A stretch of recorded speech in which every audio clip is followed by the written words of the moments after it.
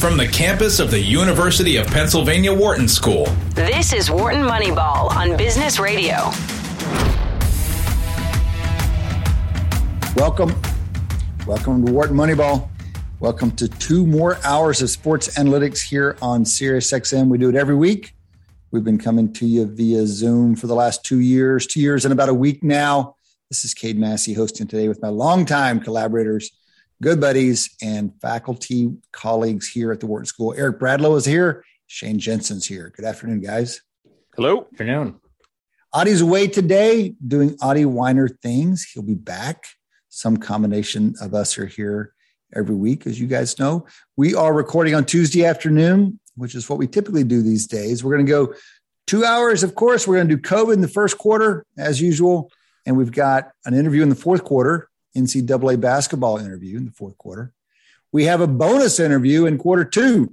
We have the delight of talking to an NCAA March Madness coach on his way to practice. We're going to talk to the USF Dons head coach, Todd Golden, multiple-time guest here on Wharton Moneyball. Coming up in Q2, we're going to get a few minutes with Coach Golden as he prepares his team for their first March Madness seed since 1998. We're excited about that.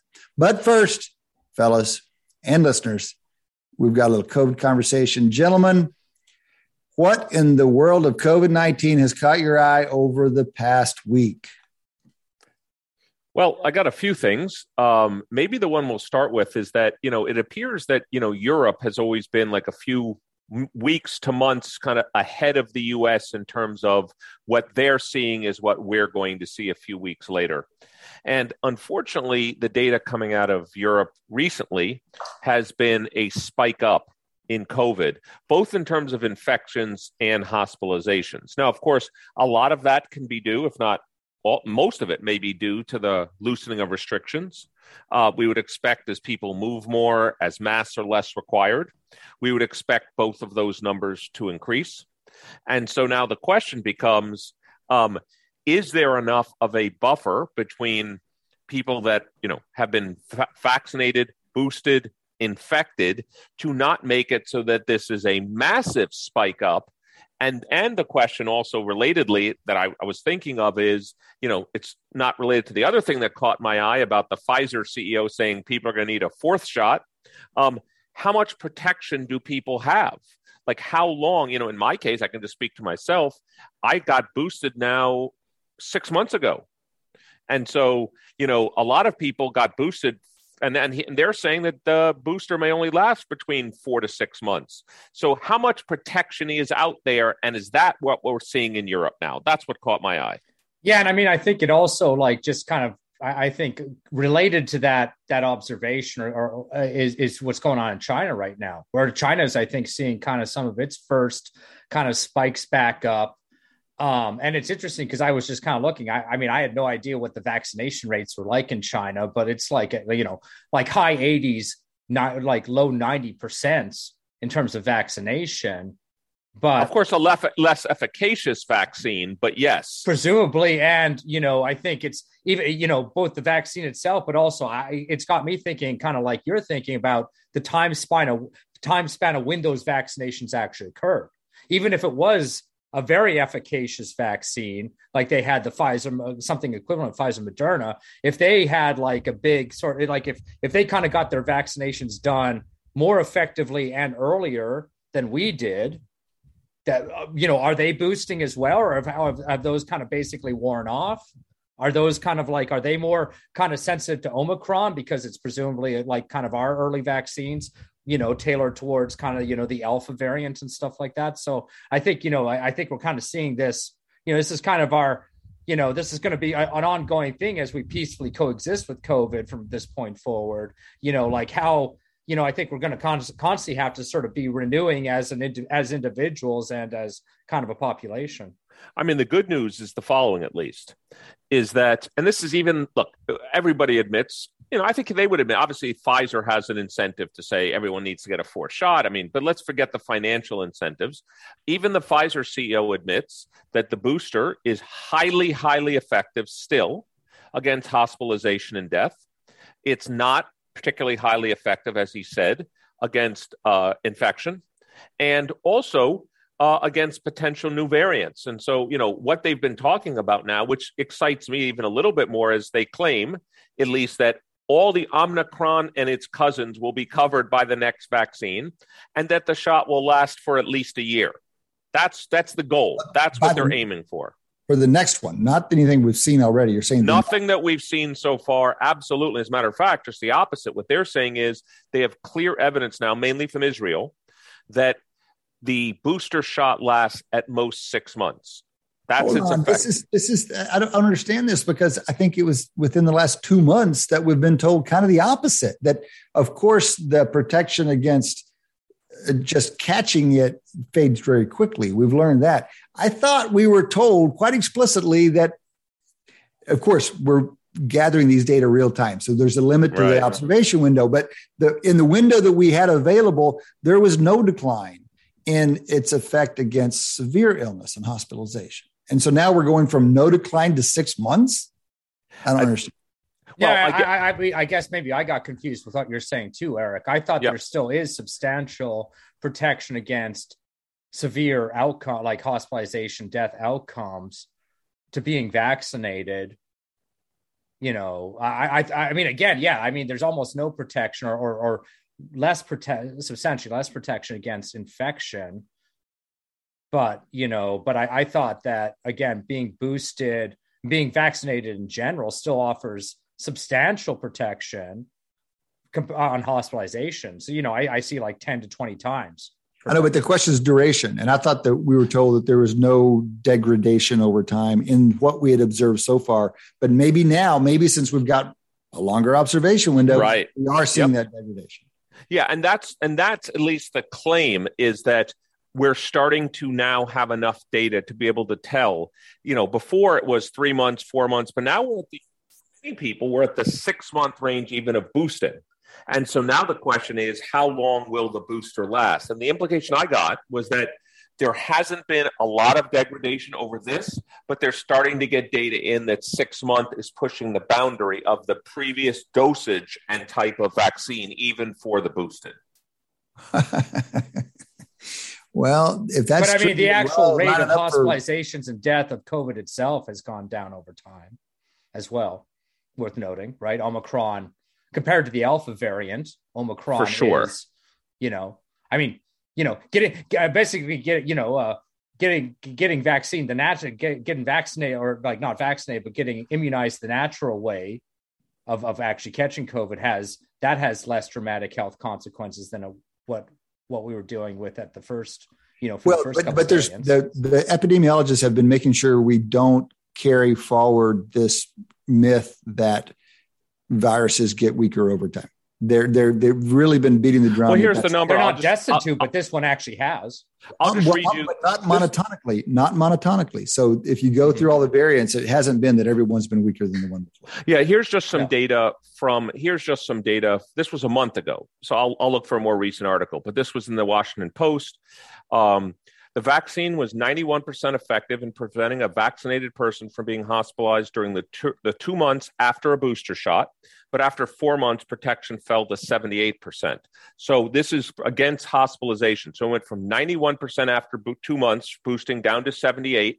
And it appears now, actually, I'm looking here, now it appears to be against hospitalization down to 66% after 4 months. And this, according to this, after more than 5 months, vaccine effectiveness fell to roughly 31%, but that was imprecise due to sparse data. So again, this is as of a month ago. Vaccine or booster? Booster is what it's saying here. And what sample is that? What group is this? It doesn't make it clear here. This is data provided, a study published Friday by the this is by the CDC. So here it is. I'll just read it to you. This is waning 2-dose and 3-dose effectiveness of mRNA vaccines against COVID-19. So this is a study. Let me just see who's here in the study. I'll look for it quickly. It looks to be about 250,000 people in the study. As a further complication, are we talking about hospitalizations from COVID or with COVID? They're saying from COVID, but they're basically showing the data that I just said, 91, 78, 66. Like that is the, 2 months, 4 months, 5+ months. So I guess, Kate, it's back to what I was saying earlier, that when the Pfizer CEO Burla is saying he believes that another shot is needed, I think he's saying as people are starting to get to the 6 month, and therefore people might be getting 60% protection against hospitalization. I think to many people, that's starting to get to a number that they feel less comfortable with. 60% is much different than 90+%. And so, but just, pointing out from what you originally said, which made it sound like zero, that 60% is still protective.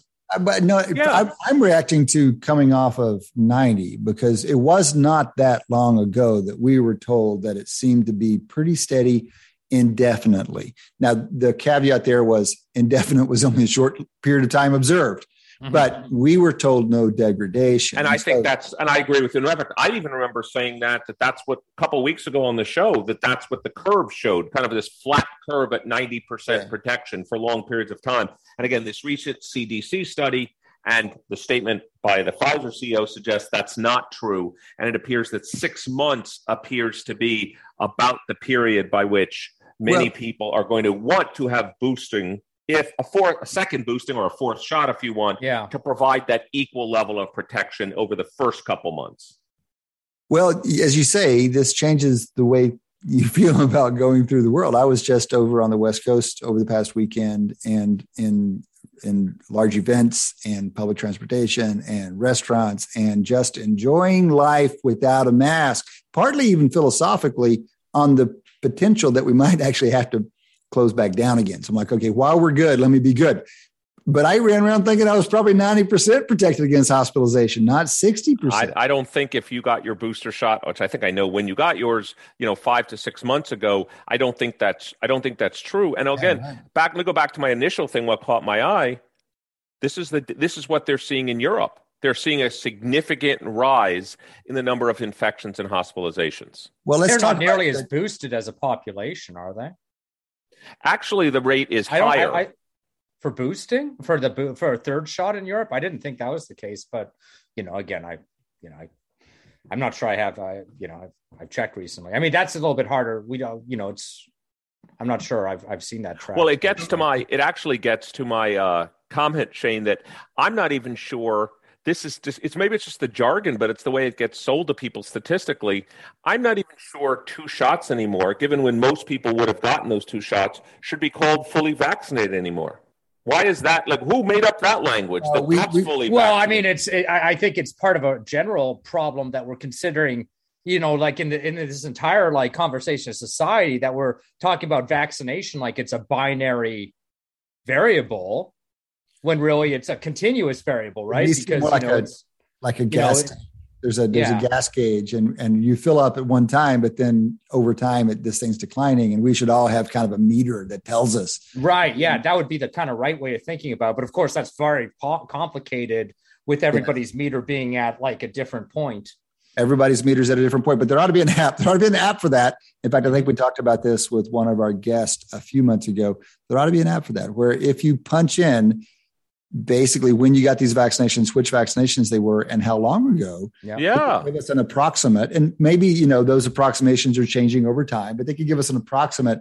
And mine's reading 63% right now, apparently, which is lower than I would have thought. Again, that app would want to take into account your age and stuff like that too. I guess that's right. Stuff like that. I guess we'd like that CDC, that 250,000 CDC study that Eric was just talking about, can surely break things down by age. And that would be helpful.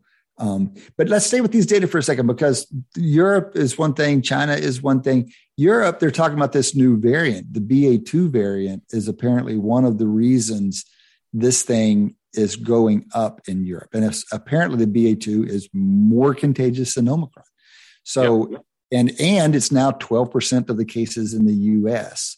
And so we're a little concerned that these upticks, because it's not a big spike we're seeing, but they are distinct upturns in European countries, both in cases and hospitalizations. And essentially every time that's happened in the past, we've seen an upturn in the US as well. In China, it's a little different. And I was surprised to learn, this comes from David Leonard's article this morning in the New York Times. I was surprised to learn that there's been a fair bit of vaccine reluctance in China as well, and Hong Kong especially. And it's not the political thing necessarily, but it's a distrust of government, because the government's earned distrust over there, especially among the Hong Kong folks. So apparently in Hong Kong, even among those who are elderly, above 70, vaccination rate's only 50%. So one of the reasons they're having such a big spike right now is that they're actually less vaccinated than we are. Mm-hmm. Yeah. So guys, by the way, I'm just looking at the data right now. So this is a great thing about doing this through Zoom. I'm sitting on my computer. I can show you guys live. So the boosting rate in, for example, Denmark, Italy, England, Israel, and France appears to be about twice that of the United States. So their boosting rate is somewhere around 50 to 60%. We're at around 30%. So this spike we're seeing in Europe is not due to lower boosting rates. As a matter of fact, theirs is double basically our rate. Mm-hmm. Mm-hmm. I would not have known that the U.S. booster rate was only 30%. It's a little surprising, is it not? Well, this is data.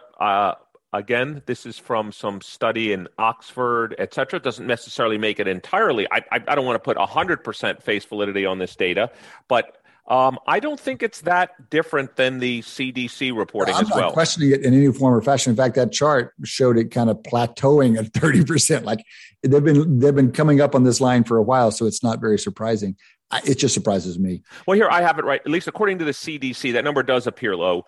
In the CDC data, booster doses, it has about, maybe they're counting per all people in the United States. People 12 and over in the United States, 46% have been boosted. 18 and over, 47%. The U.S. is 47% boosted. That's a pretty big difference compared to that other study. Well, right? that's because the other one could be talking about all the total population. Okay. We may or may not get there from just that. But yeah. The other thing that's going on in the U.S. right now is that the sewer systems in a wide number of cities are showing upticks in the COVID. Absolutely. And this is a super interesting thing. When the pandemic, the first article you saw on this was months into the pandemic. I was like, oh, this is crazy. They're tracing this stuff through sewers. And now it's just a standard way people report what's going on in the country. It's a leading indicator and a more reliable kind of indirect indicator of the rate in the population. Well, I think now, I think it's becoming increasingly more reliable given the number of home tests that people are doing, which is good, but that are not getting reported. Right. So increasingly relatively more reliable than our other right. I think the data from the wastewater, which is I remember first hearing about it actually in the summer of 2020 when we were, they're talking about testing universities that way, right? Like university dorms, for example, was a real that was one of the first examples use case. Right. Maybe that was one of the first. Right. Exactly. That was one of the first examples. And exactly your point, Kate. It's becoming increasingly more reliable than the data on testing, given, again, people are doing home tests, which is great, but those aren't getting reported. So what do you guys think this means? If we were to, prediction is kind of what we do. Where do you think we're going with this? If Eric Topol, one of our guests, tweeted when he sees these ticks up in Europe, he figures, chances are we're right on the heels. Are we sufficiently different to expect any other outcome? Or here we go again kind of thing? Well, here we go again, being like this BA variant, if it's BA2 or this variant, does kind of natural immunity to Omicron, right. How much immunity do we get? The vaccine probably is not going to confer a lot of immunity because it's a pretty new variant. And, the vaccine was developed, the vaccines and current boosters were developed off of Alpha, right? But we're told that we don't get transmission protection, but we get severe illness protection from earlier vaccines on later variants. And so presumably that holds. But and presumably we also get protection from previous infection. Oh yeah, for sure. Both those as well. So an increasing amount of our the vaccines are going to be decreasingly decreasing their effectiveness, but obviously a big chunk of our population, including the ones that refuse vaccines, there's a huge part of that population that is relatively recently naturally immune. Well, that would be hugely helpful. In fact, the stat was surprising to me. In Leonard's article, he cites somebody saying 45% of Americans got Omicron. Yeah. That's unbelievable. That's how contagious that thing was. Mm-hmm. And yes, that is a nice little security blanket against future spreads. Yeah, I think we're going to see the infection rates go back up. I also think, there's another shot in our future. And I think, I said this last week, I think there's another shot in our future in calendar year 2022. I do. I think, and I'm hoping that Pfizer has it ready, or whoever it is, but that's the leading candidate right now, before the heavier season, which tends to be in the late fall, early winter. I mean, I have full expectation. I'm making this up. October, November sometime. Yeah. Shot number 4 is going to come. Pfizer claims it'll be ready. They'll have 1 billion doses ready. They claim it'll protect against a much broader spectrum and that it'll last a year. Add in the flu, and it's basically our seasonal shot that we just do every year. Right. That's what I'm expecting. Yeah. Yep. Okay. And this, I know that's Adi's attitude as well, is like, this is what endemic means, but I'm curious what it means for public policy and not quite shutdowns, but constraints placed on schools and businesses. And do we think we're going to see new shutdowns of a sort? I see the only way I think that would happen, it would have to be severe data to show that. There would have to be a massive spike back up in deaths.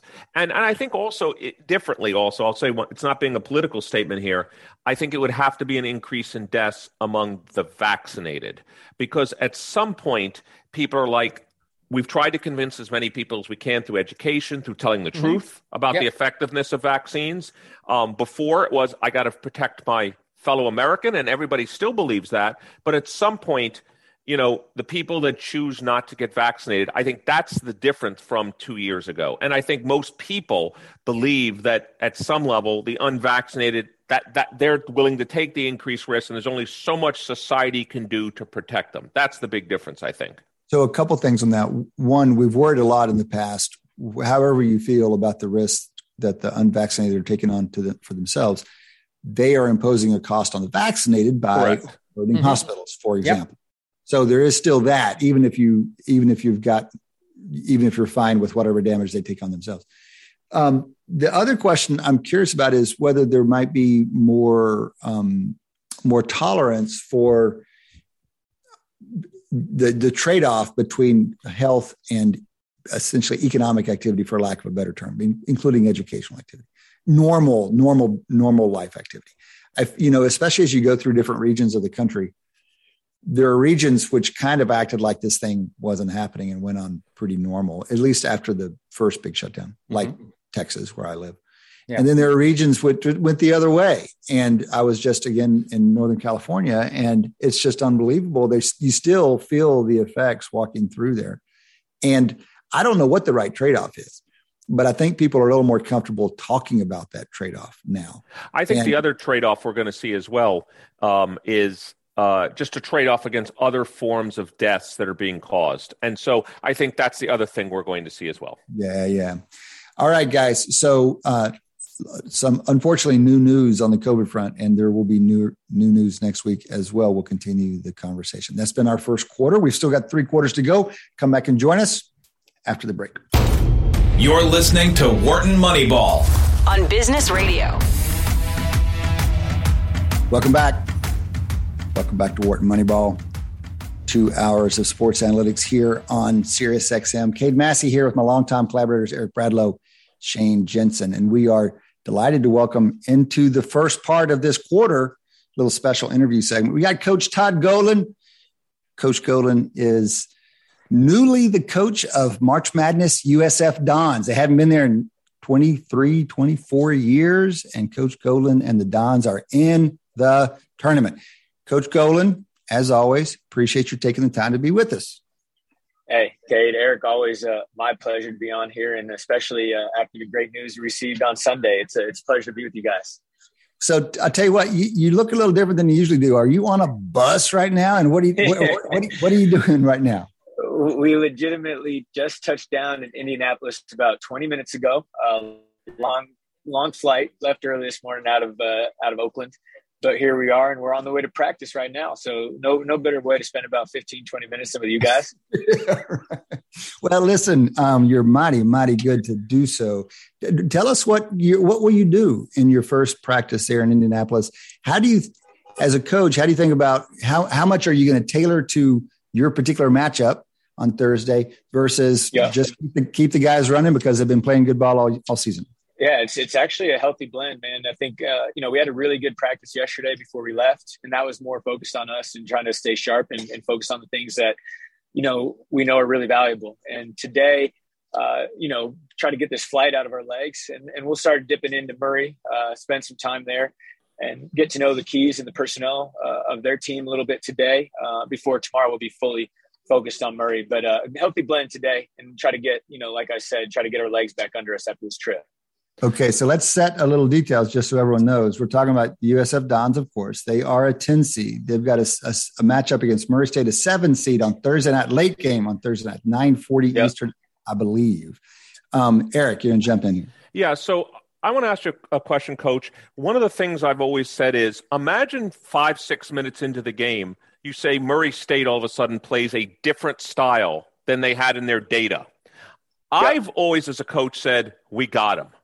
They realize they can't play their normal game and beat us. Or do you see it as the opposite way? Like, oh my God, we're screwed because we've been using the analytics on the past performance and they've totally chosen option B. I tend to go with they know they're screwed and they can't beat us, but how would you perceive it? I would agree. If we go in there on Thursday night and they start running some offense that they haven't ran all year or playing lineups that they haven't had together all year, that I would say that's a good sign for us. And because, you're at this point of the year, we're all pretty good teams, right? That make the tournament. All these teams have had a lot of success. And, if we're trying to make some big time adjustments at this point, it's hard to change this late in the year, to be honest. You can change a little bit. You can tinker with some things. But if you're going with a whole new style this late in the year, I think that's an advantage for the team that you're playing against. Following up on that, though, is there kind of I assume part of, the analytics of what you kind of review of the various teams you might face is kind of, to a certain extent, their I guess, flexibility, either due to personnel or due to kind of style. How much do kind of teams going into this tournament, these top teams, how much do they kind of vary in terms of how flexible their play style is? You know what? I really, it's hard. Like I said, I think at this point in the year, like we're 24 now. We played 33 games. It'd be really hard for us to change what we're doing and what we're really good at this late in the year while being able to improve. Like we could change and become worse, but to change and get better would be really hard to do. So Murray State, I have a pretty good sense of what they want to do. They're some really good players. They shoot it well from three. They have a really high 2-point field goal percentage. But we think we have some things that can counteract and can dictate the way the game is played. And if we can control the tempo, if we can control the style of the game, I think that gives us a really big advantage. Coach, tell us how your team has evolved over the course of the season, and what do you think the benefits are of having played some pretty tough competition out there in your conference? So how what have you seen from your team, and how do you feel like you're different now than you were when you started back in October? You know what? The one area where our biggest change was last summer, to be honest, when we added the student athletes that we did, both through the transfer portal and our young guys, and we realized that we had the type of talent that we needed to make an NCAA tournament run. That was the most important thing, because if you don't have the players, as many numbers as you want to crunch, you're not going to be able to find the incremental advantages to get better. So we did that. Early in the year, we knew we had some really good success. We started shooting a very, very high 2-point field goal percentage, which we've talked about in the past, raised our floor and limited our volatility, which was a big key for this year's team. We were not very good taking care of the ball early. We were a lot of new pieces, a lot of new guys. We had one of the worst turnover rates in the country, which was really frustrating. But at the same time, we saw a big gap for us to be able to, or a big delta for us to take advantage of if we could improve in that area, because we were really efficient when we shot it. We were a really, really good basket making team. We just had trouble taking care of it. Now, over the past, I would say 2.5 months of the season, we've become an elite ball handling team. And that's really been the reason as to why we played at a top 20 level the last 2 months. Coach, how does that happen? The guys tend to be either good with the ball or not good with the ball. How Right. were you able to affect that kind of change? I think it was just comfort. We had a lot of new pieces. We had a lot of new guys. We had Jamari Bouye and Khalil Shabazz back from last year's team, but really the rest of the rotation outside of maybe Julian Rishwain were guys that we've added. And so getting comfortable with our style of play, getting comfortable offensively, getting comfortable with where guys were going to be and when. And there is just a human element of just getting comfortable playing with your teammates. And I really think once we settled into the roles, once we got comfortable and really figured out, where guys were going to be best and got to that rhythm for a couple games, we really started to hit our stride that way. Mm-hmm. So, Coach, let me contrast. Let's say it's halftime of the game, and yep. you've been looking. Obviously, you're the coach. You've been watching the whole first half. What will you look at on paper? Like, what metrics or what data or anything will you look at to say, is what my eye is seeing matching what is showing up in the data? Yeah, the three things we always track and we always talk about and look at halftime are a defensive stat that we call kills. And that's not as much on the box score. It's more kept on by one of my staff members. It's getting 3 stops in a row defensively. So if you get 3 stops in a row, we call it a kill. We try to get 3 kills each half. If we get 6 kills for the game, we've won about 92% of our games here at San Francisco. We've gotten 6 kills in a game. So that's one stat we'll look at. We look at our rebounding rates at halftime. So we're not looking at total number of rebounds. We're looking at what our offensive rebounding rate is and what our defensive rebounding rate is. We have goals. We try to get 33% of our offensive rebounds opportunities back, which is a very high, the top 20 in the country, but a good goal. And then defensively, we're trying to get allow our opponents to only get 25% of their misses back or less. And if we can have an 8 to 10% delta in the rebounding margin or rebounding percentages, we're going to be in good shape. And then we look at our turnover rate. We try to keep that under 16% for the half. And again, 16% is a top 20 team in terms of taking care of the ball. So if we can have a 16% turnover rate over the course of the game, we've done our job. So those are the 3 things that we're looking at halftime. And then obviously our shooting numbers, but those, we can't control those as much, right? We can't control, hey guys, make more threes. Of course we want them to do that. But those 3 other factors are, things that we can control and that really translate to winning. Coach, you're talking about ways you approach games and what you look at halftime in what you've been doing all season. Is there anything that's different in coaching in the tournament in this kind of one and done environment? Are you going to do anything different? Are you going to talk to them any different? Or do you try to make things as normal as they have been all season? Try to keep it as normal as possible into the game. And then I think the one thing, and this kind of plays off what we talked about earlier, like we'll have a couple things up our sleeve. Like if we feel like, we're getting off to a bad start, or we feel like we aren't controlling the game and we don't have a good feel for the tempo. Like we might press a little bit. We might throw some zone at them, do some things that we don't generally do just to change the complexion of the game. And I think things that they haven't seen us do, they don't expect it from us. They're not going to prepare for that.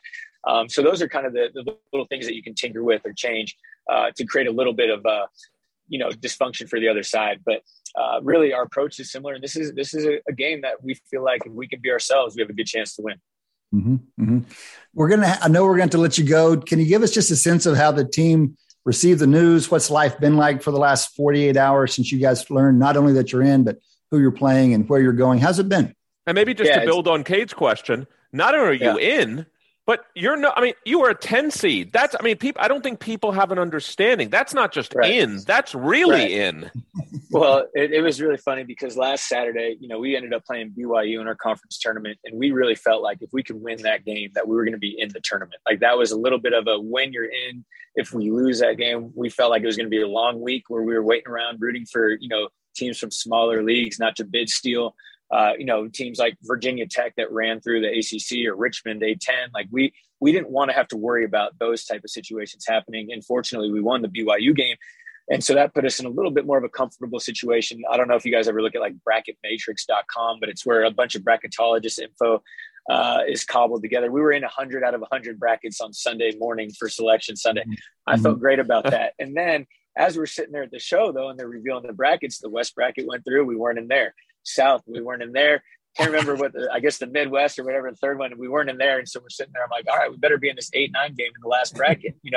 We weren't in there. So I'm sitting there like, oh my gosh, are we really, we have this big party with about 1,500, 2,000 people in the gym, people like going out of their minds because USF hasn't danced for 25 years. We had alums from the 50s, 60s, and 70s there ready to celebrate. And then it got to the point where once Murray State was at 7, we knew if we weren't that 10, we were done. And we were worried that A&M was going to get in because they played so well in the SEC tournament. Right. So there was a little moment of truth and a little moment of hesitation where we were sitting there like, oh my gosh, like, is this going to go sideways on us? Fortunately, it didn't. And now, we learned later that we were the 37th team bracketed, the first 10 seed. And obviously our metrics looking back, we were 22nd in the net. We were 21 KenPom. Like we had really our body of work. We were 9 wins in quad 1, quad 2, 10-4 away in neutral games. Like we had done what we needed to do. So it was a lot of stress for no reason, but it was still great. And there was a lot of adulation and excitement once we finally saw our name scroll across the TV. Yeah, it makes it just a little bit more rewarding when you had to wait for it there and get a little bit worried. It makes that much more fun. Now, just in a percentage basis, do you have to spend forget what you necessarily all the players spend time on? Are you spending 100% of your time on Murray State, or is there like a 2% of your time you're spending saying, look, if we win this game, I understand it's a big if, but we're going to probably pay a 2 seed in the next round. Right. I don't even know actually who's in your bracket. Oh, by the way, that would be the greatest moment in the history of Moneyball if the Dons play. Forget winning the game. That would be great. But could you imagine playing Kentucky in the NCAA tournament? I'm just saying, do you spend even any percent above 0% thinking? If you don't want to answer that, honestly, just blink twice. No, I have no problem being transparent on this one. We are 100% on Murray State right now. I mean, they're a great team. I think, Coach McMahon does a great job. And then, to be honest, fellas, if we win on Thursday, which I expect to do, it's house money on Saturday. We'll go in with a short prep and see what we got against Kentucky. But nobody expects us to win that game. We want to take care of business on Thursday night and see if we can get this one done. Mm-hmm. Well, we sure do wish you the best with it. We're delighted for you. We'll be watching it. And we look forward to talking with you more down the road, Todd. But enjoy this and good luck with your team. All of Wharton Moneyball Nation is behind you. Trust me. Hey, I love it, man. I'm part of that nation. So appreciate you guys having me on and look forward to catching up with you soon. All right. Talk to you soon. Good luck. Thanks, guys. Coach Todd Golin taking his USF Dons into the March Madness tournament for the first time since 1998. There in Indianapolis. We caught him on the bus on the way in from the airport. Reflections on that conversation, Phil? I love the fact that he has very specific metrics tied to win probabilities. A number of them I had not heard of before. And I also like the way that he related these metrics not only to win probabilities, but almost I'm sure it's more continuous than he also described. But I thought it was fantastic that they had specific things that they were going to look at halftime that necessarily the eye test wouldn't tell you. I thought it was great. Yeah, and I thought it was especially intriguing that those metrics were all about kind of ball possession, essentially, trying to control the number of possessions that they have, things like rebounding and, kind of the delta on their offensive versus defensive rebounding. Because he kind of acknowledged sort of explicitly that, sort of variation or sort of like, kind of having an off game in terms of shooting percentage, that's harder to kind of, I think, correct or something, right. It's sort of that's right. So his stats were effort focused, as opposed to like dead gum, make your threes. Yeah, right. I mean, shoot better, as he kind of acknowledges, is kind of probably hard advice to really kind of operationalize. Whereas, again, some of these more kind of effort, like possession-based metrics are something that perhaps scheming / just a different type of effort could kind of be changed over halftime. Look, Shane, and the way I interpret what he said, and just in simple mathematics, I'd rather be 40 for 90 than 35 for 70. Yeah. I'd rather shoot 44% and get 20 more shots. At the end of the day, stops gives you shots, offensive rebounds gives you shots, lack of turnovers gives you shots. And he says, I have to admit, while he was saying, I was thinking what Cato always says about the draft. You want more shots. And he's like, if we don't turn it over, we get offensive rebounds.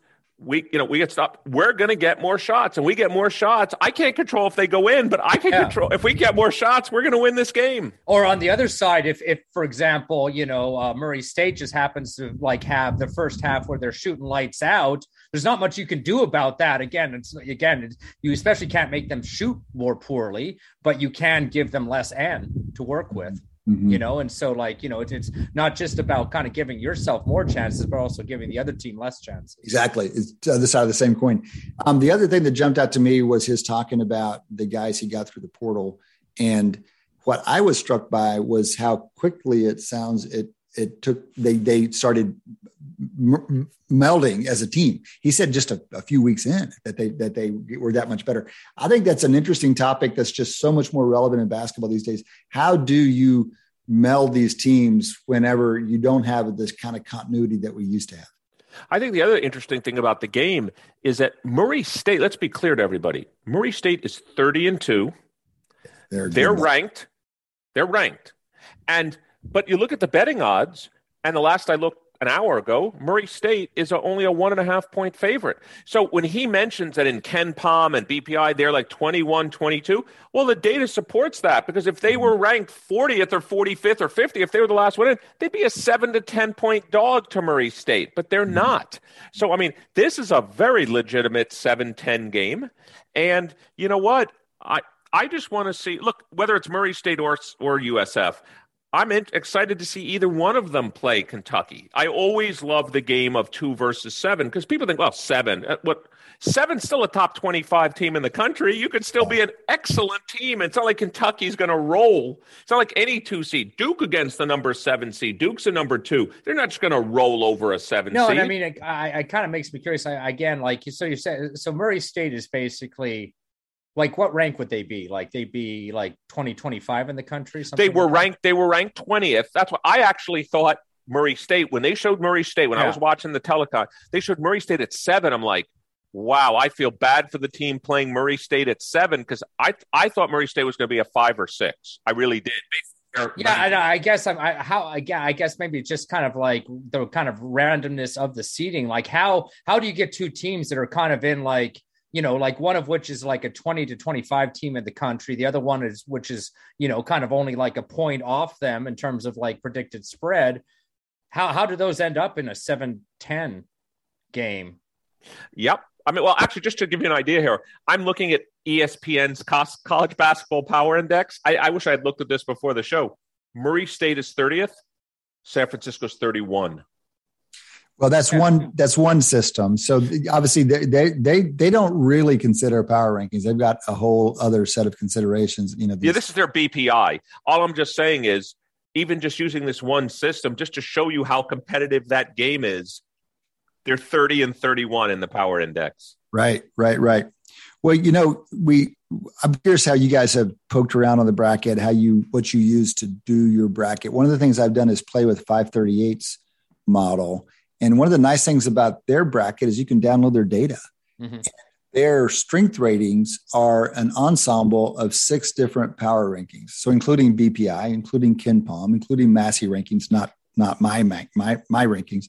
And so you get a nice blend of rankings there. And then they run a pretty sophisticated sim, as you'd expect. But it gives you a sense of, you know, you could look at any given game, it'll give you probabilities. So for example, this Murray State San Francisco game is 58% Murray State. That sounds like a little bit more than a 1 point line to me, but that's what they give based on the power rankings. So anyway, I'm curious how you guys, we all had to put in Final Four picks. How did you arrive at your picks? How have you been consuming the brackets and making sense of the brackets? So I can just go first, just quickly. The seedings tend to work. And so I rarely, in early rounds, I might pick an 11 against a 6, but it's hard for me to pick an 11 against a 3 or a 2. You know, you're basically saying a team ranked 40th is going to beat a team ranked in the top 10 to 15. And I'm not saying it can't happen, and it will happen, and I'll get one of those wrong. But it's really hard to pick that. And so I did more, if you'd like, and this is, by the way, the data shows this. I'm going to pick more upsets, if you'd like, in quotes, in the 5 to 12 range. The minute you get 4 playing 13, 3 playing 14, you're talking, Kate, I mean, you're talking 80-20, 90-10. It's just hard to predict there. And as a matter of fact, I even have it right here, the data. Just to give you an example, the 12 seed wins. Well, I don't know if you guys are staring at the spreadsheet I loaded, but the 12 seed, what probability would you say the 12 seed has in beating a 5 seed? I wouldn't say, I would look it up because I know these things are known at this point. I would have thought, I don't know, 15, 35, 35. 35%. Yeah. The 12 seed wins 30. Oh, hold on. But is that one out of order? Because it isn't 12-5 the matchup that has a surprising number of upsets. Kind of weird. Well, the 11 seed, by the way, it's 30. Anecdotally, but I looked at it actually is monotonic. It's not like 12-5 kind of. It is monotonic, but it's flat between 10, 11, and 12. And then a cliff, it goes down to 20% for the 13, then 15, and then 6, and then essentially 0. So Eric, it appears is the flatness at the bottom of the at large bids, and then the cliff goes to the automatic qualifiers? Yes, that's a very good way. That's actually, I hadn't thought about that in advance, but that it probably exactly matches at large versus automatic qualifiers. But what it says is be reasonable, pick upsets in the 10 through 12, maybe 13 range. After that, it's really not going to happen that much. Mm-hmm. Yeah, I mean, that's basically, when I did my bracket, it was basically following those odds, like taking the probability of any of these matchups, whether it's, 1 versus 16, etc. That taking that probability 1 versus 16 is essentially 0. Well, and then just flipping it's one. Our buddy Hal Stern estimated it at 1. Yeah. Well, here's another way to think about it. This is a wonderful data point for San Francisco. They have a better chance. I'm going to say this very quick, very specifically. By historical odds, San Francisco as the 10 has a better chance of getting to the Sweet 16 than the 8 or 9 seed. Because they don't have to play the 1 if they win. Exactly. Matter of fact, it's 16% of 10 seeds make the Sweet 16. If you told Coach Golden right now, you've got a 1 in 6 chance of making it to the 16, he would take it. And by the way, Kate, for the 9 seed, remember, they're the underdog twice. It's 4.9%. They're 3 times more likely than the 9. As a matter of fact, the committee did them a favor by making them a 10 versus a 9. This is one thing that Stern found, and we talked about it last time. He wrote this article, This is Y'all's Friend. He was on your committee, Eric, a well-known statistician, done some sports work. He wrote a piece in 98 on estimating the chance that 16 would be to 1. But along the way, he estimates all these probabilities. But one of the observations I've always remembered from that is that the ones are different. And if you want to look at the chance of any seed beating another seed just by the numbers, you have to estimate that separately if it involves a 1. And it's just the right tail. It just kind of pokes out there a little bit. And this year, if you look at that, especially if you look at power rankings, the ones are different, but really one of those ones is more different from the other ones. And it's Gonzaga that really is head and shoulders above everyone else, according to the system. But, even Gonzaga, you look at 538. 538 gives them, I don't know, I think something like 27% chance to win the whole thing. And it is head and shoulders above the next highest chance. The next highest chance is like 8%. The other ones are like 8%. And you start thinking about, oh my gosh, Gonzaga is so much better than everyone else. And then it starts feeling like, well, how can you think anybody but Gonzaga would win this tournament? Because there are 68 teams in this tournament. Even the most likely team, even the clear favorite, is not very likely to win the dang thing. Yeah, and again, also, even if you said Gonzaga is very, very likely to make the Final Four, which is probably true, by the way, but or even the top Elite 8, I don't know. I mean, they could get beaten. They absolutely could get beaten. Remember, they got beaten last year in the finals by Baylor, which I think and I don't think the game was particularly close. I don't remember the final score. Maybe Baylor won by 8 to 10 range. It wasn't like it was a 1-point game or anything like that. I'm not so convinced. Matter of fact, in my bracket, which, by the way, for all our listeners, if you follow us on W Moneyball, or for those of you that want to follow Wharton at Wharton, you can see all of our predictions for the men's and women's Final Four. Please like it, share it with your friends, and grade us and see if your predictions can beat ours. Yeah, so, and I mean, I've got them winning it all, but I mean, I think that's, I think Kate's point is the right one, that with, a tournament like this, you can, even if there is one team that's kind of heading, kind of in the power ranking sense, clearly above the rest, and Gonzaga, at least according to 538 it feels like you want to impose some kind of inevitability on that, but it's still, each of these games is highly, is stochastic. Unquestionably. I mean, I'm struck by both these things. It's important to talk about that stochasticity, but just let me give you the sense of the difference in power rankings. And again, these numbers come from 538, but this is their ensemble of 6 different power rankings, only one of which is their ELO. So they have Gonzaga number 1 at 96.5. and it's a 5-point drop to number 2 Kansas. Okay. And if you want to go 5 more points, you get all the way down to, you got to go down to like the 17th best. So the gap between number 1 Gonzaga and number 2 Kansas is the same as the gap between number 2 Kansas and number 17. I love it when you do that. Like when you do that with the NFL, that is so, I mean, that is a massive gap. It's a great way to norm it. Okay. So we're saying both things though, because Shane is exactly right. We really have at the end of this system, at the end of the season, it's really seen a lot of different teams look good. A lot of different teams have held the number 1 spot. One has emerged as head and shoulders above the others, according to the power models. But the tournament's the tournament, man. The tournament's the tournament. One game knockout is in heaven, and it is so highly stochastic that even large differentials in quality, there's going to be a lot of upsets. Let me give you one other observation that I took from the 538 data, because you can download, it's beautiful. You can download their stuff. And so they've got these power rankings, right? And then they've got the probability of advancing at every stage. And so one of the things you can do is look at, I'm kind of curious, do some teams have tougher paths than others? Because sometimes your team gets drawn into a regional like, dadgum, that's just a tough regional. So for me, the West, partly because Gonzaga is in there, but also Duke is in there, Texas Tech is in there at the 3. It feels like a tough one. So I just wanted to ask, how does the probability of advancing to the Final Four, how is that a function of their power rating? So you can kind of draw an expected probability of advancing to the Final Four as a function of how good your team is, right?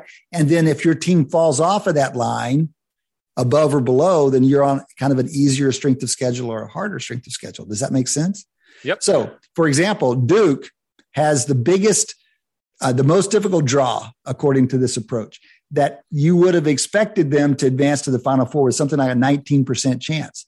But 538 only gives them 11% chance. And that difference is the biggest one in the whole thing. I think that's what by the way, I'm happy to hear that, not because I'm a Duke hater, which I am, but it's not because of that. It's just because they didn't win the ACC tournament. They didn't beat North Carolina in the last game of the season. I hope they are the bottom of the 2 seeds, because that's what they deserve to be. Well, real quickly, Coach Golden mentioned the bracket matrix. Bracket matrix picked the right order for like the first 5-6 seeds, except for Duke. Duke jumped. Duke was higher than expected. It's political to get on the 2 line. All right, guys, that's been Q2. That's the first half of Wharton Moneyball. We still have a half to go. Come back and join us after the break. You're listening to Wharton Moneyball on Business Radio. Welcome back. Welcome back to Wharton Moneyball. Welcome back to Q3 on this week's show. You guys can jump in here and join us. We've got Eric here. Shane is here. This is Cade. Audie is away. We love to hear from you guys. We follow all of our guests on Twitter. It's a great way to reach out to us. At W Moneyball is our handle there. At W Moneyball, we're tweeting about the world of sports and sports analytics on a regular basis. And we do hear from you guys, suggestions, complaints, questions. Good way to reach out to us. You can also send us an email. Email address is moneyball@wharton.upenn.edu, moneyball@wharton.upenn.edu.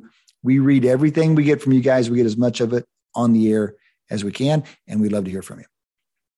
Guys, we have a short Q3 here to make a quick round of the world of sports. I got to start with this news, which is just so ridiculous. I'm just so over it. But y'all won't be. Tom Brady's going to play football again, apparently. Yeah, it made my weekend. No, I'm so happy he's back. He couldn't even stay. What was it, 40 days or something like that he was retired for? Mm-hmm. Yeah, he did. I guess the home life wasn't really, he missed getting, run at by gigantic dudes and stuff like that. But I even think about how strategic what Tom Brady did was, which is there's a reason why you say, well, he stepped on the NCAA brackets. He had to announce it that day because free agency started the next day.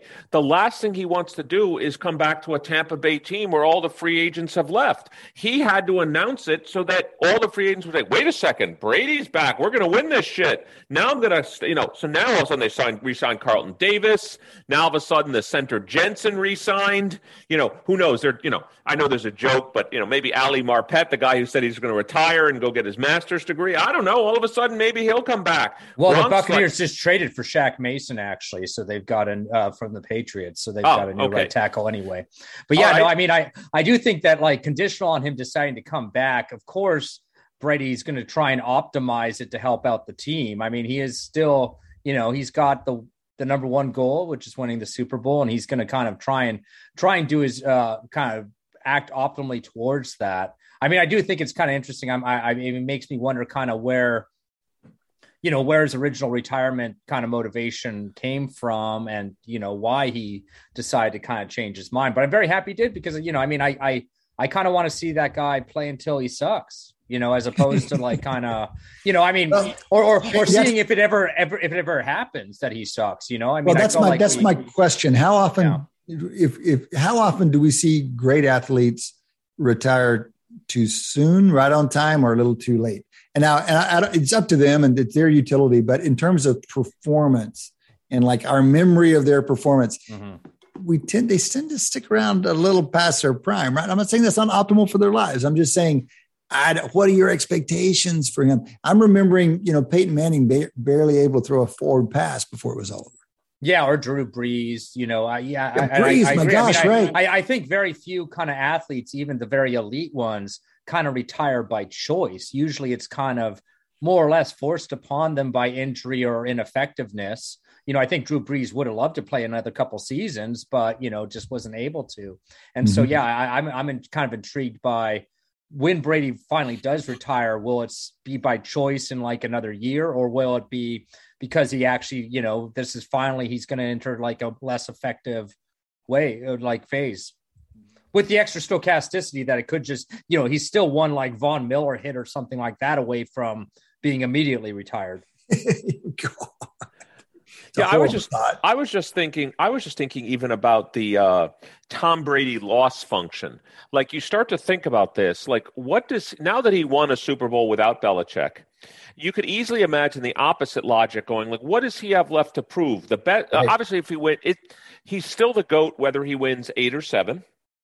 But imagine he goes out and has a really horrible year. Then the narrative will change and say he's still the GOAT, but boy, he stayed a year too long. And in fact, that's the way the sentence will go. He's the GOAT, but he stayed a year too long. Yeah. So you would think just from a loss perspective, wow, that was a brutal thing. It was a strange choice that he made just from a what does he have to gain to what does he have to lose perspective. How do you think about? Let me give you an athlete and ask you how you think of him. Give me a one sentence summary. Michael Jordan. Michael Jordan stayed too long. Michael Jordan. You first have to say he's the GOAT, and then you say he stayed too long, right? Yeah, he was the GOAT, but at the end he became purely a jump shooter.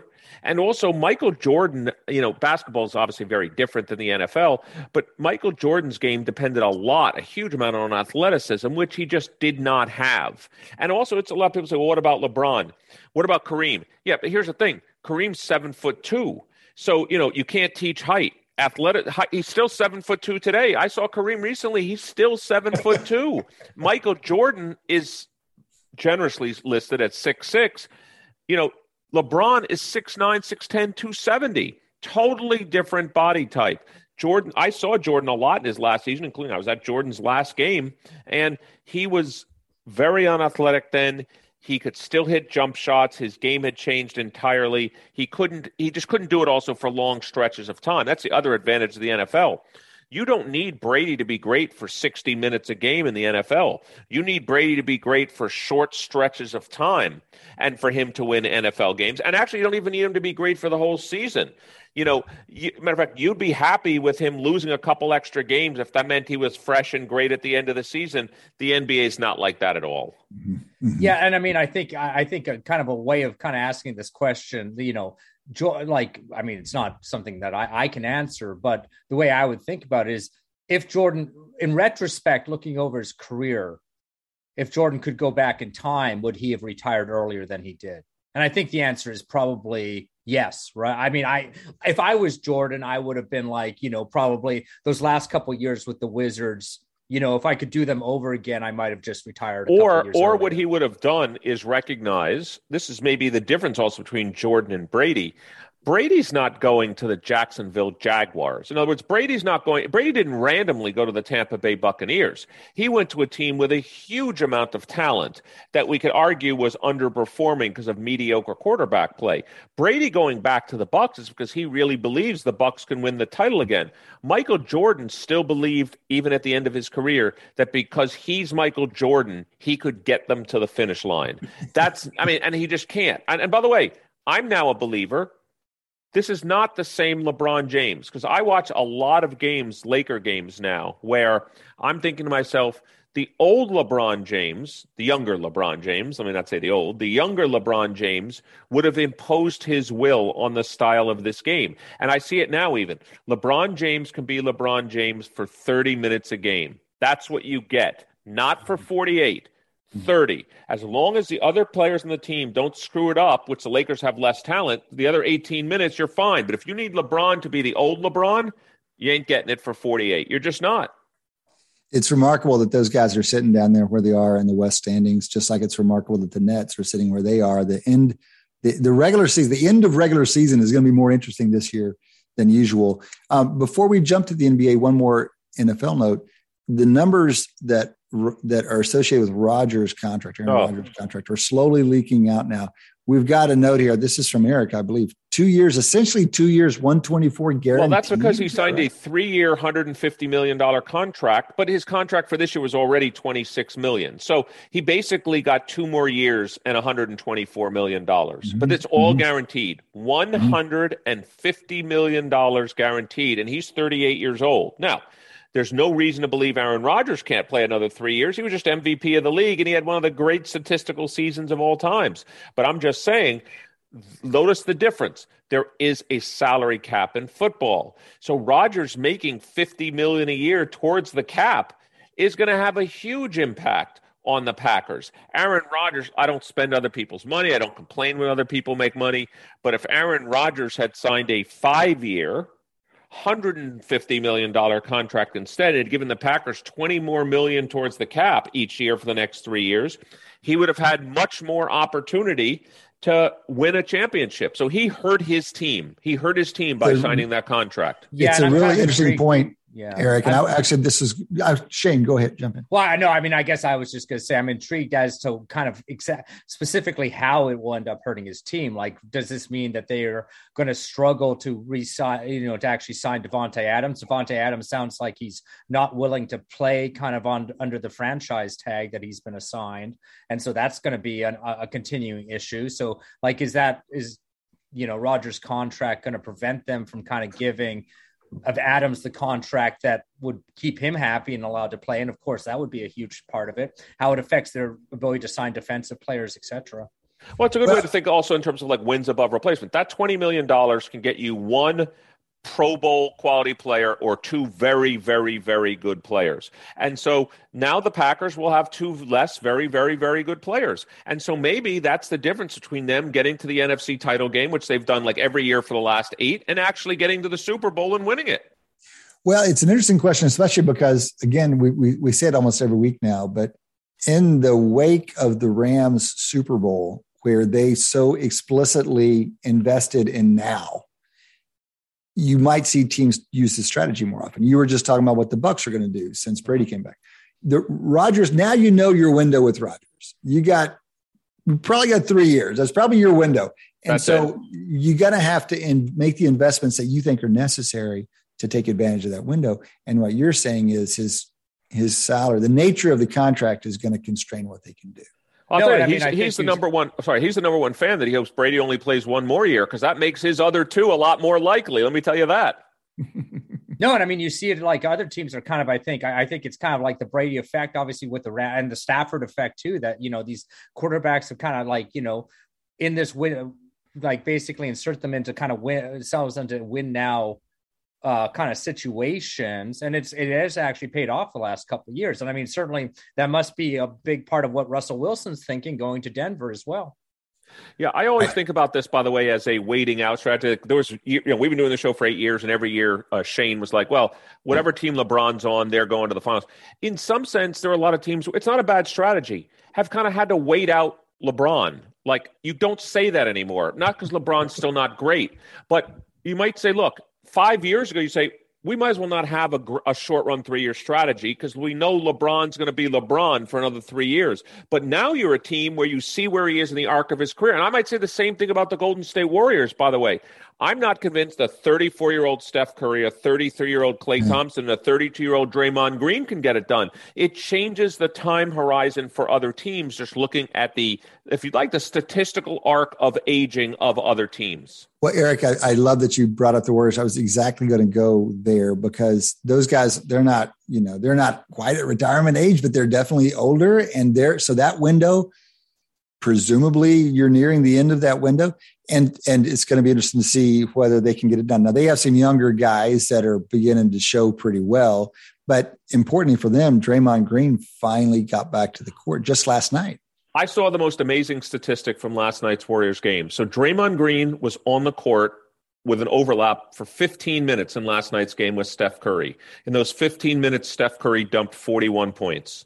It's unbelievable. That's unbelievable. 41 points in 50 minutes is ridiculous. But in the 15 minutes that Draymond was on the court, not a random 15 minutes. In those 15 minutes. The first thing he did when he got on court was walk down the other side and pitch an underhand ball to Curry, and he hit the bucket. It's literally the first thing that happened when he got on the court. But I didn't know that he had gone off for 41 and 15. I mean, that's an absurd rate of scoring. It's absurd. And we also have to give credit, by the way, to the big cat, Karl Anthony Towns, dropping 60 last night. First center to do it since Shaq in 2000. And by the way, they ripped him off. He had 56 at the end of 3. I turned on the game because I assumed he was going to go for 70. I wanted to see 70, forget 60. So how surprised were you that he dropped 60? I mean, he's still developing as a player, but as you say, he's in a different position than you usually see go off like that. What do you think his ceiling is? Where do you think we're going with that guy? Well, let's remember the data. I mean, he won the 3-point contest. I forget if it was this year or last year. He won the 3-point contest. He claims to be the best shooting big man in the history of the NBA. I mean, he won the 3-point shooting contest, Karl Anthony Towns. As a center. He claims the best shooting center. I don't know basketball as well as you guys, but that this year, does not compute. He won the 3-point shooting contest this year. I think Karl Anthony Towns is a great player. I think he's a new era of big man. He can score in the middle, score in the paint, and the guy can really shoot threes. You must just like him because he's the counterexample to your theorem about how you don't want to give the big man the ball at the end of the game. It sounds like this guy you want to have taking shots. The one difference is Karl Anthony Towns has some handle. So one of the things I actually looked up about him is he didn't play center his entire high school and college career. This is another one of those examples of a guy that sprouted up at the end. Like he woke up one morning and, hey, I'm 6'11". I was 6'5" just a few minutes ago. And, I keep always go back to my childhood and Patrick Ewing. Patrick Ewing was 7 foot his whole friggin' life, basically. And, he couldn't handle the ball and you couldn't get him the ball. And by the way, in last night's game with the Sixers lost, same thing. You couldn't get Embiid the ball at the end of the game, and that's the same thing that happens over and over and over again. So, again, I want my big man to be able to handle the ball from the half court going forward with the ball in the last 2 minutes of the game, and Karl Anthony Towns can do that. Well, you've got we need to keep an eye on Chet Holmgren out of Gonzaga. We've talked a lot about March Madness on the show, and obviously Gonzaga's number 1 seed, but there's a big guy that moves like he's not a big guy. I mean, you see him coming down the court with the ball. You're like, that's not the way 7-footers usually run with the ball. And so speaking of the new big man kind of thing, keep an eye on Holmgren over the next couple of weeks. And it really started with Durant, right? I mean, Durant's 7 feet. For all intents and purposes, he's 7 feet. And, I mean, come on. It's not even fair. It's not right how great he is. Well, listen, speaking of Durant, he once played with James Harden, and you got a note here that there's new study out, new standings out on clutch. Can you tell us about clutchiness? Because apparently Harden is not very clutchy. Yeah, so there's two ways they typically measure it. Either time left in the game, and that's a rudimentary way of doing it. Time left in the game, degree of closeness of the game, and they look at field goal percentage, and they rank players on expected number of points scored based on that. The other way they do it is people that have a significant change in win probability, and they look at clutchness there. And I've looked at all three ways, and to be honest with you, I just didn't want to spend all day on it. I couldn't find Harden's name. He's so not clutch.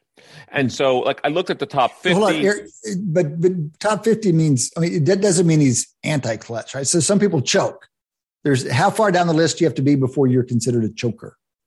Did I say he was a choker? I just said he's not clutch. Okay, well, I'm just drawing that distinction. That's a fair distinction. I guess it's a very good distinction. To put it in the form of a question, he's clearly not among the top players in terms of probability added above expectation, but is he actually negative probability? Like, is he, subtracting probability? I would be shocked if he were negative. I didn't look down the list as far, but I will say the following.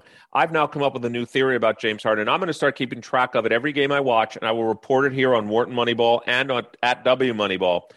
I don't even think he wants the ball at the end of the game. I've now come to the conclusion that he's got 10 years of bad baggage on him. He doesn't look like he wants the ball to me at the end of the game. And he wants to pass it. He wants to give it to Maxey. He does not look the same. And part of it, Shane, could be age. And part of it could be he's fatigued by the end of the game because he's not known for being Mr. Conditioning out there. And so it's hard for me to disentangle the two. But the last 5 games I've watched, I actually don't think he even wants to take the shot at the end of the game. He doesn't. How would you quantify that? Well, you could actually, good question. I would think quickly, you could look at expected number of points based on where he shoots and do they get a better shot? Has this updated your opinion of how far the Sixers are going to go this year? No, I told you I didn't think it was a good trade to begin with. I like Harden better than Simmons, who'll never play for the Sixers again, but I don't love it. But other than that. Yeah, I think it did actually improve the team only because Simmons was not even really playing, but I agree. I don't think it will put him in that upper echelon of contenders. All right, guys, that has been 3/4 of Wharton Moneyball. We still have one more quarter to go. Come back and join us after the break. You're listening to Wharton Moneyball on Business Radio. Welcome back. Welcome back to Wharton Moneyball. Rolling into the fourth quarter now. Fourth quarter has become our interview segment. This is our second interview for this show. We are delighted to have join us today Professor Sheldon Jacobson. Professor Jacobson is a professor of computer science at the University of Illinois. He does all kinds of interesting work. We could do really all 2 hours talking with him about airport security and some COVID stuff. And we're probably going to drag a bit of that in before we wrap up the show. But the reason we reached out to him is he's a little like us in that he's a serious guy, but he dabbles in sports. Nevertheless, he dabbles in sports, and more than dabbles, I would say. Professor Jacobson, before we dive into it, just want to say hello and thank you for making time for us. Well, thank you for having me on your show. It's great to be with you. Thank you. Well, it's men's and women's basketball tournament time, March Madness time, which is terrific from a sports watching perspective, but also terrific from a statistics and forecasting perspective. And it sounds like this is something that you've really gotten into over your career. And in fact, our discussions on the show over the last 2 weeks are intersecting with your life. We didn't even know that this was happening, but the bracket odds website that you've built there at the University of Illinois is what we promoted on our show last week as a good vehicle for people picking their brackets. We like these sims. We think they're great ways for people to do their forecasting.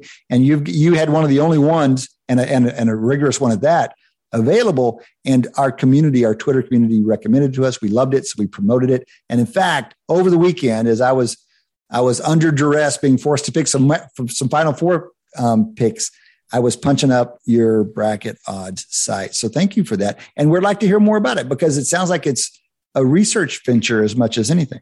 That's right. Around 15 years ago, we started to look at the tournament, March Madness, as an opportunity to use data to inform decision-making, which is what I do research in. And we started to kind of tinker with different approaches. There's a number of people like Ken Pomeroy, the Sagarin, they all use, team characteristics and performance. But what we wanted to do is something a little different. We said, are the seeds informative enough to be able to actually be predictive of themselves, a very coarse measure, the seeds. Mm-hmm. And we started to do some research, and our first research project was we looked at the 1s versus the 2 versus the 3 seeds. How different are they really? Because I've always been baffled by that. Does it really make a big difference if you're a 1 versus a 2 versus a 3? They're very good seeds. Well, it turns out it makes a difference early in the tournament, and we tested this statistically. But as you progress in the tournament, especially when you get to the Elite Eight, the seeds basically are irrelevant. Oh, really? Yes. Irrelevant's a strong word. You don't mean irrelevant. You mean less predictive than you would expect. Statistically irrelevant. Get out of here. Really? In the Elite Eight on? No in kidding. The Elite Eight. Now, it turns out the seeds start to matter again in the national championship game where the 1s dominate. But when you get to the Elite Eight, if a 1 is playing a 2 or a 1 is playing potentially a 3, the 1 isn't as dominant anymore statistically.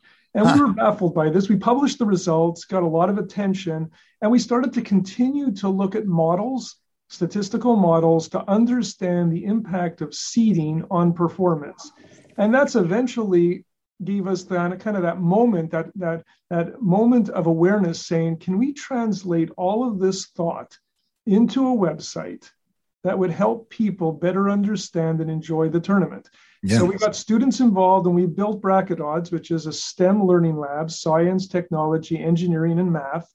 And we did this to give students the opportunity to transition their ideas in data analysis and data science into a real event. And we've had a tremendous number of students. And when they come and join us, they want to know what to do. And we say, what do you want to do?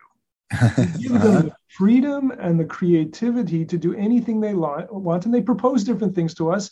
And they've built the whole structure of the website. And what ended up happening is that it started to take on a life of its own because the media started to catch it.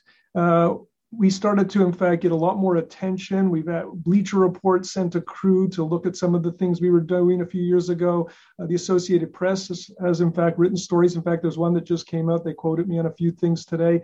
All of these things have grown out of a simple question of how we can use data to inform decision-making in building people's brackets. Mm-hmm. And the fun of it is that it's working, and it does work. We've also come up with different models to put brackets together. And one of the big epiphanies, and it's kind of obvious once you think about it, but it's not obvious until you think about it, is should you build your brackets from the outside in, or should you build your brackets from the inside out? And we tested that hypothesis. So hold on, make sure I understand. You mean from the back forward? I mean from the end backward, or from the beginning forward? Is that what you mean by in? For building it from the outside in is building it from the round of 64 to the national championship game. Right. Okay. Building it from the inside out is starting at the national champion and building backwards. Okay, got it. Round of 64. And it turns out building backwards is better than building in, but it's not optimal. And what we found was optimal is starting either with the round, the Elite Eight, or the Final Four. Okay. And we tested that hypothesis by generating millions of brackets. So we were blind to the outcomes, but we knew what the outcomes were anyways. And we tested that theory. And then last year, we really wanted to put it to a test. So what we did is we used 3 different models, one based on starting with the Elite Eight, one starting with the Final Four, and one starting from the outside in, what everybody else does. So hold on, Professor, I don't quite yet understand. What does it mean for a model to start with the Elite Eight? The first place we fill in the teams is at the Elite Eight. And we have models to actually do that based on, turns out, truncated geometric distributions, because we fit the data to that and found that, in fact, they do fit quite well. So this is the way we approach it. I see. So you basically you condition for a fixed kind of you've come for a fixed a team ability for each of the 64 teams in the tournament.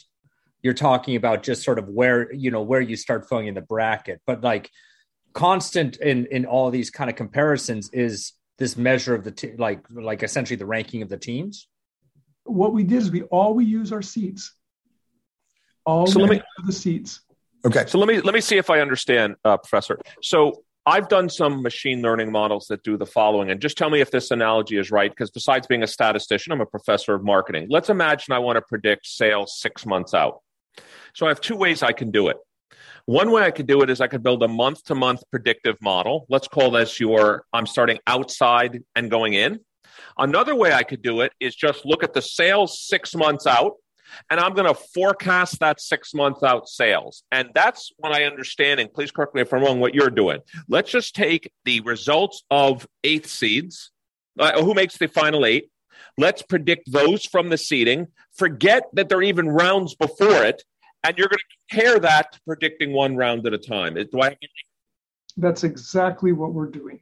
Exactly what we're doing. You can think of it as reverse engineering the brackets. And we tested this theory last year where we generated 1 million brackets from each of these approaches. And we put them in a vault, basically. We didn't look at them. We did it before the tournament started. And after it was over, we graded them all. And what people are often thinking about is, how do you get all of them being good? You can't get them all good. You just need one good. Yes. Yep. Yeah. So first of all, I think this is so important because this is exactly the problem we were working on, where if what we're really interested is predicting 6 months in the future, let's use the data to predict 6 months in the future. If our real goal is to predict the Elite Eight, why are we adding noise by predicting all of these intermediate games in between? Is that the intuition for our listeners here on Wharton Moneyball?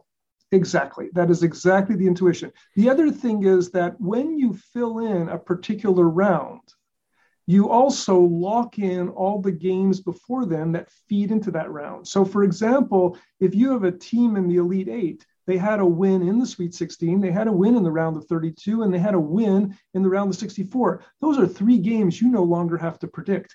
It reduces your risk and uncertainty by doing it further out. But there's trade-offs because you have to pick 8, and what are you gaining? Well, you're going to end up gaining 24 games that are pre-filled.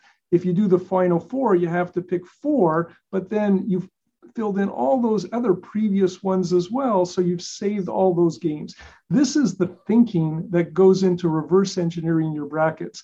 And once you describe it, it's pretty obvious, but it's not obvious until you see it. And so I'm just thick enough that it's not yet obvious to me. In substance, how do those 8 teams vary from what you find if you just simulated forward from the outside?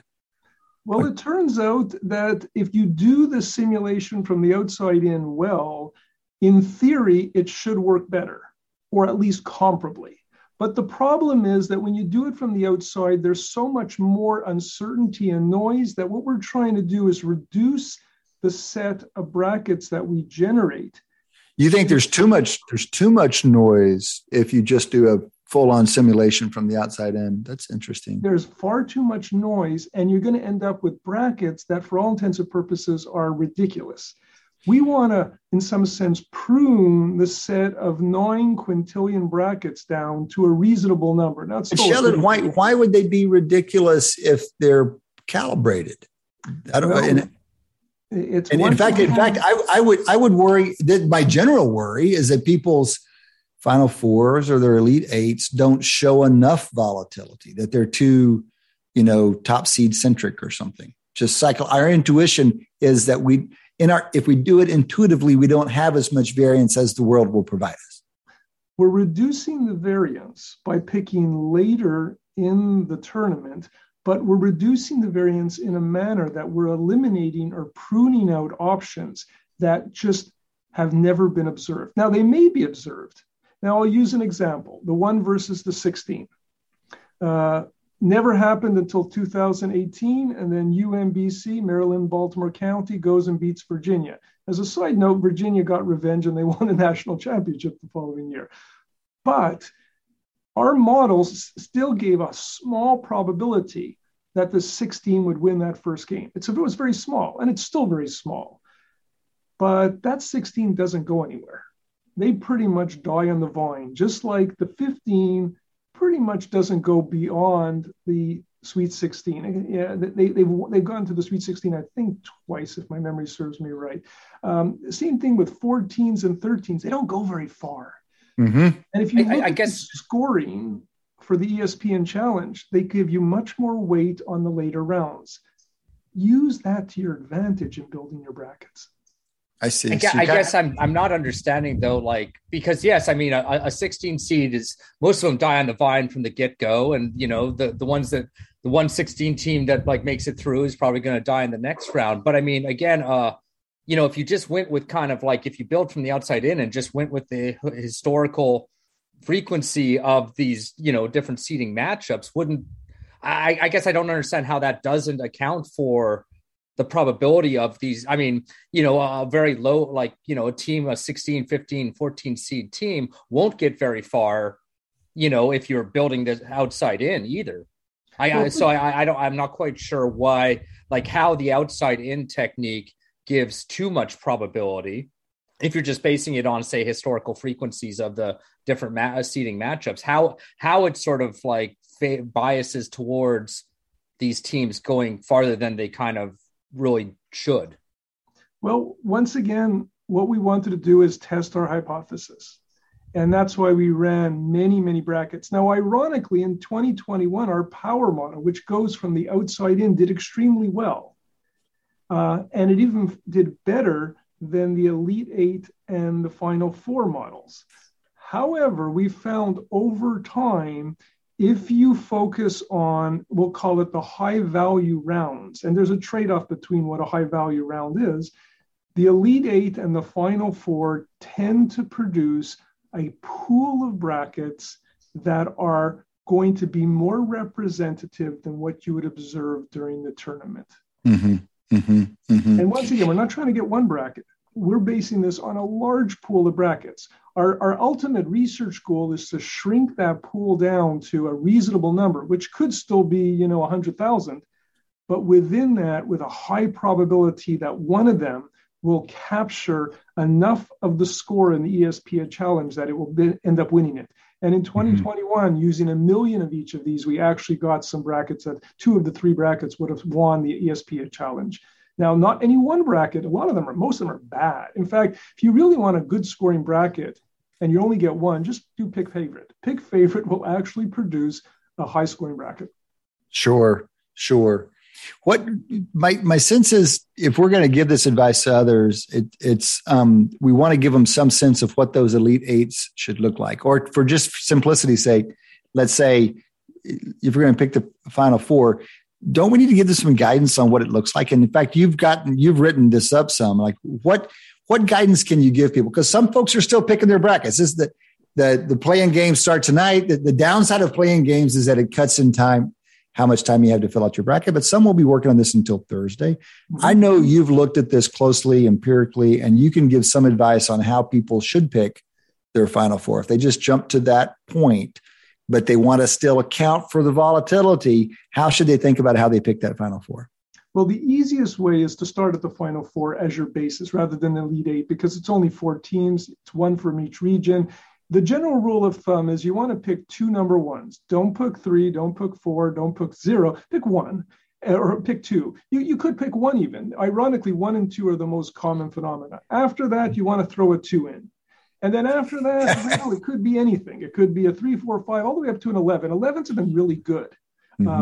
And it's just a statistical anomaly. But if you look at their path to the Final Four, they go from an 11 versus a 6, then they play a 3, then they play a 2 potentially, unless there's already been upsets. So they're avoiding number 1 because the number 1s seem to be special. And if you have to be a double digit, I'd rather be an 11 than an 8 or a 9. Professor, we just talked in our last segment because we had the coach of USF on the line, who's been our frequent guest on our show, and they're a 10 seed. And the odds say that they're in much better shape than being a 9 seed, because 10 plays 7, 7 plays 2, 9 plays 8. The winner of that plays 1. You'd rather be a 10 than a 9. Absolutely. Yeah. The 8 and 9 are the worst seeds to be. And if you have to then be a good seed, you don't want to be a 4 and a 5. I'd rather be a 6. Mm-hmm. That makes a lot of sense. And in fact, if you look at, I bet the 8s have made it eights have made it as much as the sevens and sixes, but I bet in the years that they make it, they're not as often going through ones. I bet those are years that the ones get knocked off and they get to play a 4 or a 5 or something like that in order to make the Final Four. Well, just to give you guys I know the professor knows this, the odds of an 11 seed or a 10 seed making to the Elite Eight are essentially the same as a 5 seed because they avoid the 1. Yes. That's really something. That's really interesting. Ones are special. And they're the special sauce in the bracket, and they survive and they continue to win over and over again at the national championship, which means they have to win their games. Now, that doesn't mean ones don't lose. Approximately, every second year, a 1 will lose to an 8 or a 9 in the round of 32. I mean, this is just, the laws of chance. Yeah. So you started to give this guidance about the Final Four. I really liked it. You said 1 or 2 ones, and then throw in a 2. You could probably even make it a 3 if you're excited about a 3, and then grab one from further down the line. If you look at the numbers, it really kind of doesn't make much difference whether it's a 4 to 11. Just pick something. But you have given so much extra nuance there. It says, you might want to avoid the 8s and 9s because they got to go through the 1s. You might even want to avoid the 4s and 5s because they go through the 1s, even though the 4s and 5s do show up. But you're giving people a nice way to guide that. And another way to think about it is, what's the sum of the seeds? We've talked about this over the years. What's the sum of the seeds? And it turns out that this is pretty, you probably have this number as well, Professor, if you want to talk about it at all. But it looks to me like the mean of the sum is 11.4. The median's 10. So the median sum of your Final Four seeds, if you want to pick it historically, is 10, but it's pretty high variance. I will say it's pretty high variance. It's the most common is 9, but it goes all the way up to 20. The highest ever was like 26 or something. That's right. Exactly. And in general, if you look at the trend over the years, that number has actually been increasing. We've had a few teams that come in, for example, in 2021, what we saw was an 11 seed, of course, but we also saw that same 11 seed 2 years before, or 2 tournaments before, 2018. Then we had a 10 seed in 2016. I have the numbers in front of me right now. And looking at the sum of them is actually very, very informative. Now, in some sense, you still have 1 or 2 1s. You have a 2 showing up or a 3. That's been fairly consistent, but it's what's the other seed that's going to happen? If you look in 2018, when Virginia lost as a number 1, that benefited, it turns out, Kansas State, who was in the 8-9 game. They ended up winning, and lo and behold, they ended up making it to the Elite 8, but not taking advantage of it and ending up having to, in fact, bow out at that point. Right. This trend in kind of like an increasing number of lower seeds making it to the Final Four. One possible reason could be an increasing parity in NCAA basketball. Another possibility could be, an increase a degrade in how well they're doing the seeding, either because they're not modeling it correctly, or there's some kind of like structural reason or political reason why the seedings wouldn't be relative to quality. Which do you think? Like if the famous coach was retiring, maybe they get a bump up. They get a bump, for example. So, do you think it's indicative of a kind of an increasing parity in basketball and college basketball, or do you think it's more about? It says more about how they've been doing the seedings over the last few years. I think it's a combination. I'll have to answer your question in 2 parts. Certainly, Duke got a little bump up this year because none of the analytics supported them getting a 2. Tennessee was certainly stronger than them, and you can even make an argument that Purdue was stronger than them. But Duke being a 2 made no sense. At the same time, there are a lot more talented young players. The recent NCAA rule changes with the transfer portal, as well as that extra year, made this year particularly prone to having more mid-majors make the tournament. And in fact, they did. They had a tremendous number, more than we've seen in several tournaments. As a result of that, we're going to have some surprises.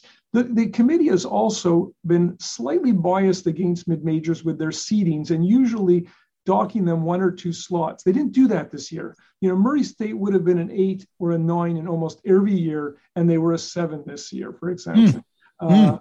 Same thing with Colorado State. They tend to get penalized for being a mid-major and not having the volume of quad 1 and quad 2 wins. And they didn't do that this year. They basically treated them for what they were, and these teams got seeded better. Now, how that will play out, Murray State's an interesting team.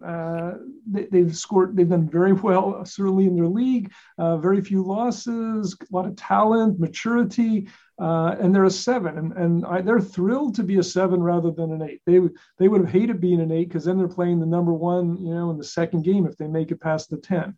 There's a lot of factors here, and when all of them get convoluted together, you ultimately end up with unpredictability. Mm-hmm. What's the biggest? Real quickly on that point, it's something we haven't said in the last couple of weeks, but we said it weeks ago when the season was bouncing around as much as it did. This is going to be a great tournament. I mean, the tournament is almost always unpredictable, but this season feels like it has a chance to be even more that way. Yeah, Professor, what do you think is the biggest misunderstanding people have about the tournament? Whether it's who's going to win it, them filling out their brackets. Like if you had to pick one mistake that people make or one suggestion or advice besides the one you already gave, which is 2 number 1s, a number 2, and then throw in someone else, what do you think would be the biggest statistical fact that you guys have found through bracket odds? When people put together their brackets, they have far too many upsets.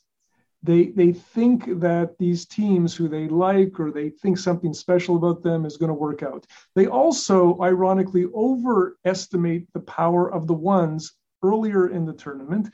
Now, it does make a difference to be a 1 versus a 2 versus a 3, but if you're only going to have 1 or 2 number 1s in the Final Four, then where are they going to lose? And you can't imagine, for example, Gonzaga losing. They're the overall number 1, but historically, the overall number 1 hasn't done all that well. In fact, you would think after last year, they know better. They're going to do it this year. And we all know about reversion to the mean. You perform really, really well one year and not so well. The Virginia situation in 18 and 19 is an example.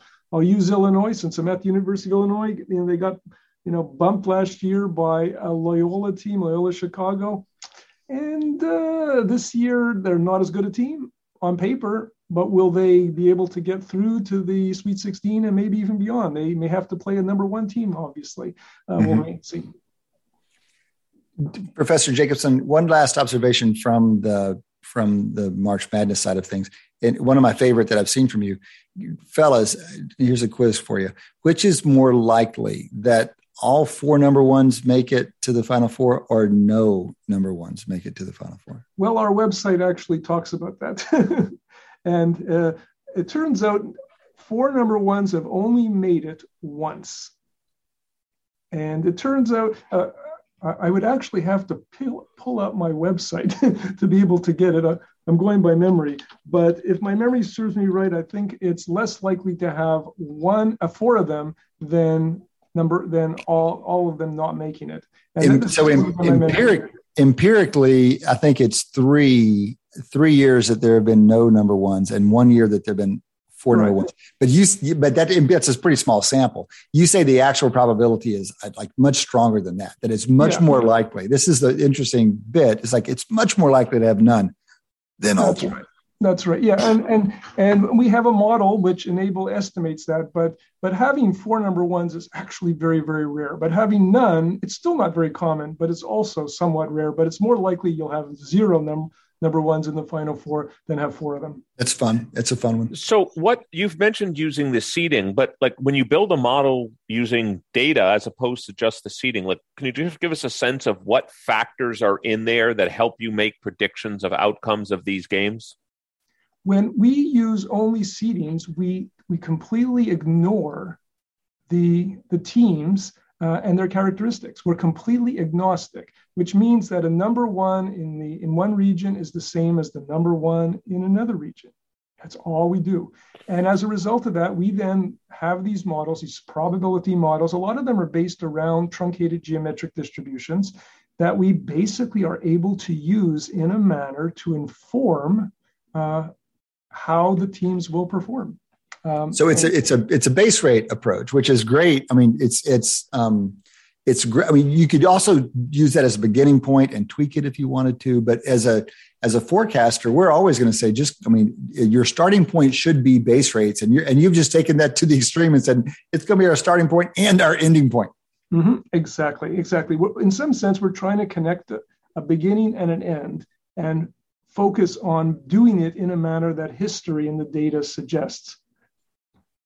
All right. Well, listen, great fun. Thank you for your contributions, not in just in the half hour, but this website, which is great, and the educational benefits that you're proselytizing. Before you go, we know that you also do work on excess deaths. This is a pretty hard pivot. We're going to pivot all the way back to Q1, where we talk about COVID-19, because we have come to appreciate the value of looking at excess deaths as a way of better understanding the pandemic.